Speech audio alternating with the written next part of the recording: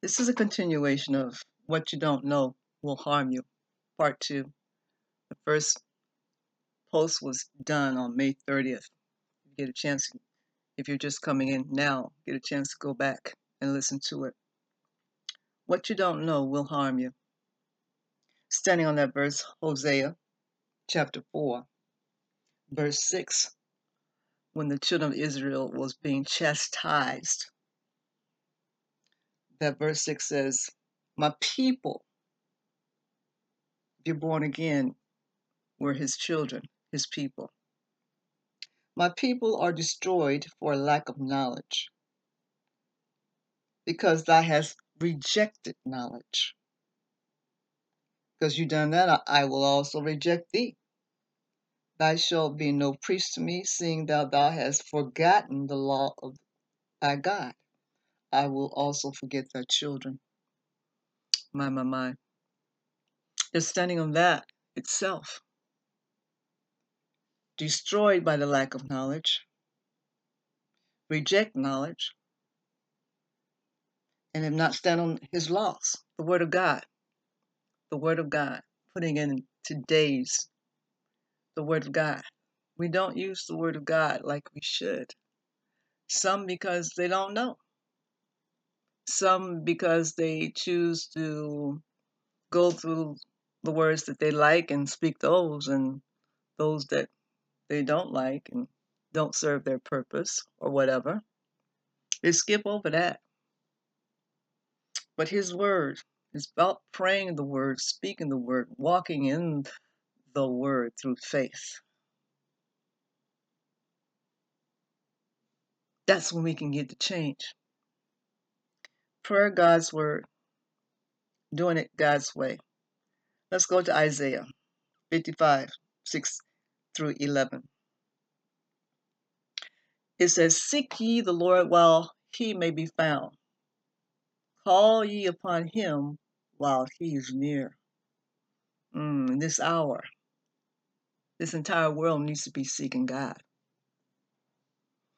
Boy, it's gotten darker and darker and worse and worse. We come out of one crisis into another crisis. One disease and one virus into another virus. Financial up and down, roundabout, gas, baby formula. And it seems like every crisis is magnified through social media. Seek ye the Lord while he may be found. Call ye upon him while he is near. We need to put God back in his proper place. He is the great I am that I am. The world's doing everything, lifting themselves up, chasing the bag, throwing money at situations, circumstances.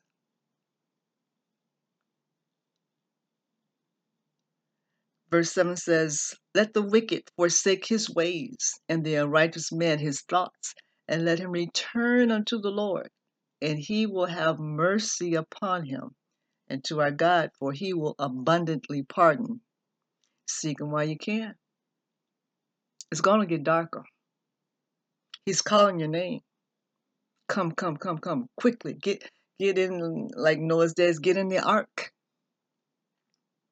In Psalm 91, you need to get under his wing, under the Almighty wings. That's where the safety is. You abide in him as he allows you to receive the benefits that he's already done. It's already done. Protection is in and through him. For my thoughts are not your thoughts, neither are your ways my ways, saith the Lord. We human beings think we know all things.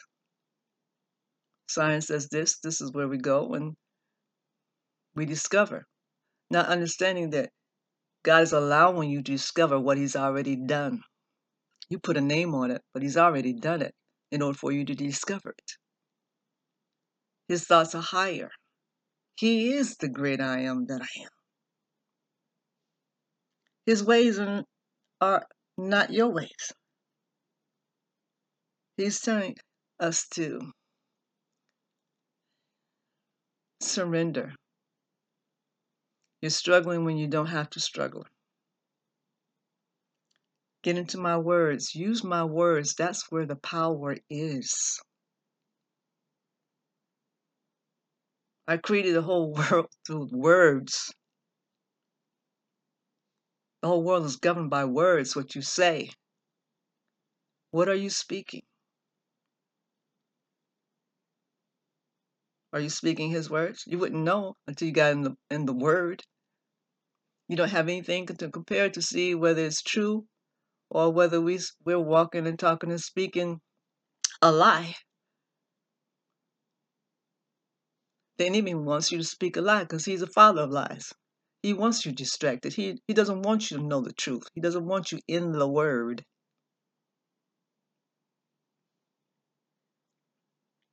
Number 9. For as the heavens are higher than the earth, so are my ways higher than your ways, and my thoughts than your thoughts. How are you, the creature, going to tell him who created you, spirit, soul, and body? He shaped the body back in Genesis and blew his spirit, blew his breath into the nostrils. There's no human being on this earth manufacturing in a factory body parts and putting things together. Now, in this season, they're trying to do robots and everything, but that's artificial. We're talking about the original. For the heavens are higher than the earth, so are my ways higher than your ways, and my thoughts than your thoughts. For the rain cometh down, and snow from heaven, and returneth not thither, but water the earth, and make it bring forth and bud, that it may give seed to the sower, and bread to the eater. It's going back to the seed. The fruit and the herbs have seed. You take it and plant it, you get more seed. The word of God is incorruptible seed.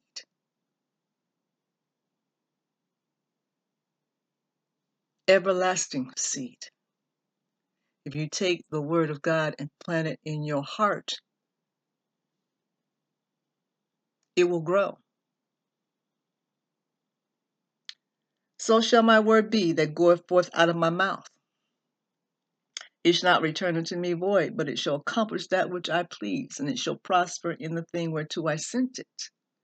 The word of God coming out of our mouths has power. When we think about it for just a second, that's how we were born again. We asked God into our hearts, believing he heard our prayer, believing that he did so. We confessed and repented. Very same thing. It's a basic principle. You speak the word of God, believing as you speak, you shall have what you say. Doing it God's way. Could it be we're not seeing the power of God because we're not doing it his way? We're praying everything else but the word of God. The word has power. So how do we begin? How do we start? The disciples asked after they seen him walking through the villages and healing and delivering, Master, show us how to pray. Matthew 6, verses 9 through 15. After this manner, therefore, pray ye, Our Father, which art in heaven. You can't pray that unless he's your Father, which means that you've asked Jesus Christ into your heart. which puts you into the kingdom of God. And as a child of God, you can call him Father. Which art in heaven, hallowed be thy name. So you begin by praising and worshiping him before you put out your petitions and your pains and your woes. Father, I come to you in the name of Jesus, giving you glory and giving you praise. You are the great I am that I am. We bow to you, surrender to you, depend and lean on you. Verse 10, thy kingdom come, thy will be done in earth as it is in heaven. Thy kingdom come, the kingdom of God, come to earth. There is no sickness and disease in heaven. There is no sickness and disease in the kingdom of God. When you study to show yourself approved, remember, my people perish because of a lack of knowledge. When you study to show yourself approved, we find that when we confessed and asked the Lord Jesus Christ into our heart, a transition took place. We came out of the kingdom of darkness, and now we're in the kingdom of God, kingdom of light. Thy will be done as it is in heaven. 11, give us this day our daily bread. He's a provider. And forgive us our debts as we forgive our debtors. Unforgiveness blocks the anointing. You forgive because he asks us to forgive out of simple obedience. It doesn't matter how you think about it, just forgive. And lead us not into temptation, but deliver us from evil. For thine is the kingdom, and the power, and the glory, forever.